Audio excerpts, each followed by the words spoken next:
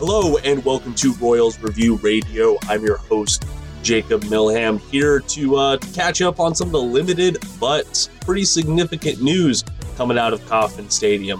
But if you want to stay up to date on all things Kansas City Royals, please go check out RoyalsReview.com.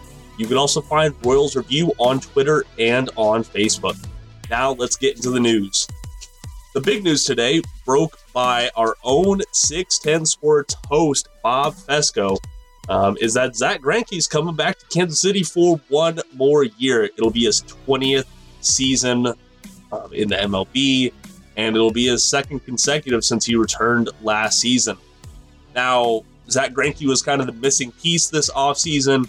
It seemed like it wasn't going to happen after, I entered the offseason thinking it was going to be a given. I thought it was going to be, hey, we'll give him some rest time to explore his options, and then we'll bring him back in. But it took a little bit longer, but the result is all the same. And then Mark Feinsand did confirm that it was a one-year deal with the Royals worth $8 to $10 million with performance bonuses on top of that. So if this is Greinke's last go-around, it's a pretty good payday for him, I would say, especially entering his age 39 season. Now let's kind of break this down a little bit. Again, it's just me on my own, no Max, none of the crew right now, so please bear with me. But I think Greinke is going to be the number two, if not the number one guy on this staff. Now, you're not getting shutdown Greinke of old. You're not getting Cy Young Greinke. But you are still getting a reliable veteran with amazing control, one of the best at limiting walks in Major League Baseball last year, and also limiting home runs. He faced 585 batters last season and only gave up, 14 home runs. 14 home runs. That is, I would take that. That's pretty good for that level of play and for his age as well. Now, if you put any stock into it, I will say that his ZiPS projections and his Steamer projections are not amazing, but solid, something that you would expect from Greinke at this age.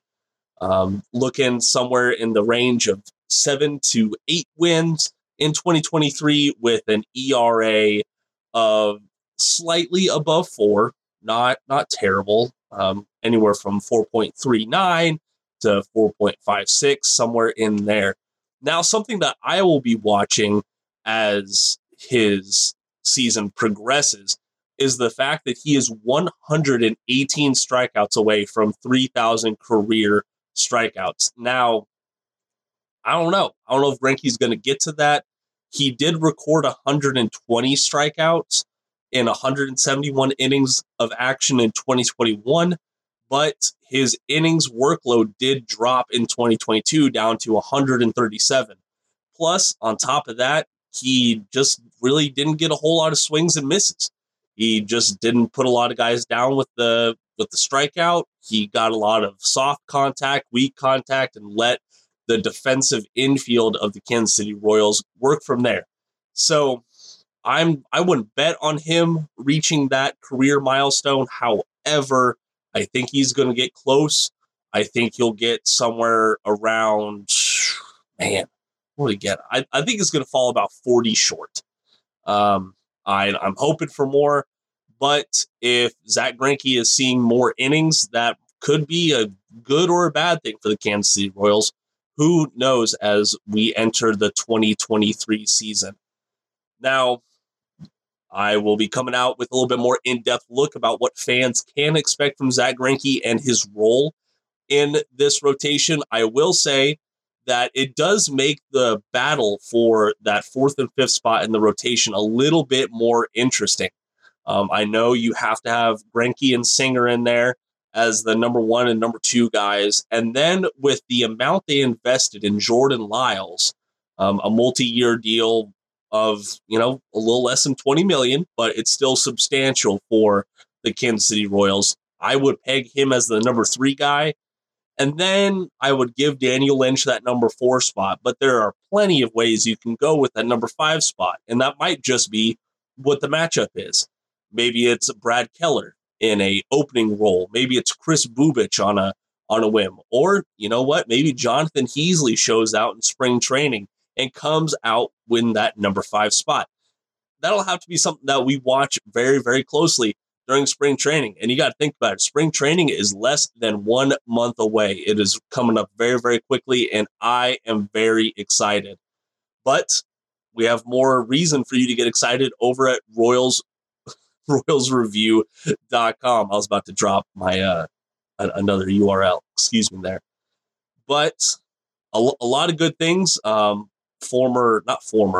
But someone who's on the podcast a lot, Jeremy Greco, he had a very, very thought-provoking article after JJ Picollo talked about, hey, we're looking at competing in 2024. And I saw a lot of good discussion in the comments there. That is one reason why you want to go check out RoyalsReview.com. It is very much a community. A lot of Royals fans, giving their takes and pretty candidly about it. So that is one reason that I fell in love with RoyalsReview.com myself. And of course, you also get that community on Twitter and on Facebook. So please go check them out. On a little bit of a somber note, do want to wish our condolences to the family of John Adams. Mr. John was an icon to the Cleveland Guardians / Cleveland Indians family. You might have seen him before on videos. You might have even heard him if you had gone to a Cleveland home game. He was known for buying a bass drum and taking it to each one of his games. And I think he was there for 48 years. It was. He took his drum to games and stuff like that. And over 48 years, he only missed 45 Indians home games. So he was a staple. He's got a plaque up in their stadium right now, but unfortunately, he has passed away. So my condolences to the Guardians family and to Mr. John's family himself.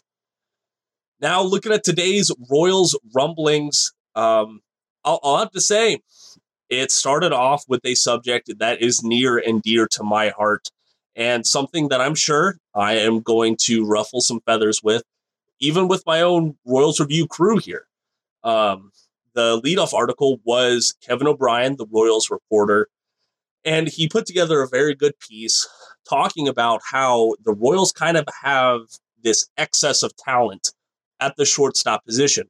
Now, you want all the talented folks you can get at any level of professional sports, but this creates, as he puts it, a logjam, primarily because the organization has doubled down on the fact that Bobby Witt Jr. is the shortstop of 2023 and beyond. Meanwhile, you look at it from a lens outside of the organization, and Bobby Witt Jr. very much struggled for most of 2022 defensively at shortstop. Now, he has some amazing plays. We're all going to remember the jump throws. We're going to remember the quick jumps and things like that. But at the end of the day, for a whole season, he just did not perform well defensively there. So, even last year, I have very much been a proponent of the fact that Bobby Witt Jr. should explore moving to third base. There's not really a up-and-coming prospect for the Royals at third base right now, and while his defense at third base was not amazing, it was still much better than his defense at shortstop. And plus, that gets the Royals' number 3 prospect, Maikel Garcia, a starting opportunity in Kauffman Stadium. So I would love to get your thoughts. You can tag me on Twitter at jmilltheham. You can share the podcast and give me your comments.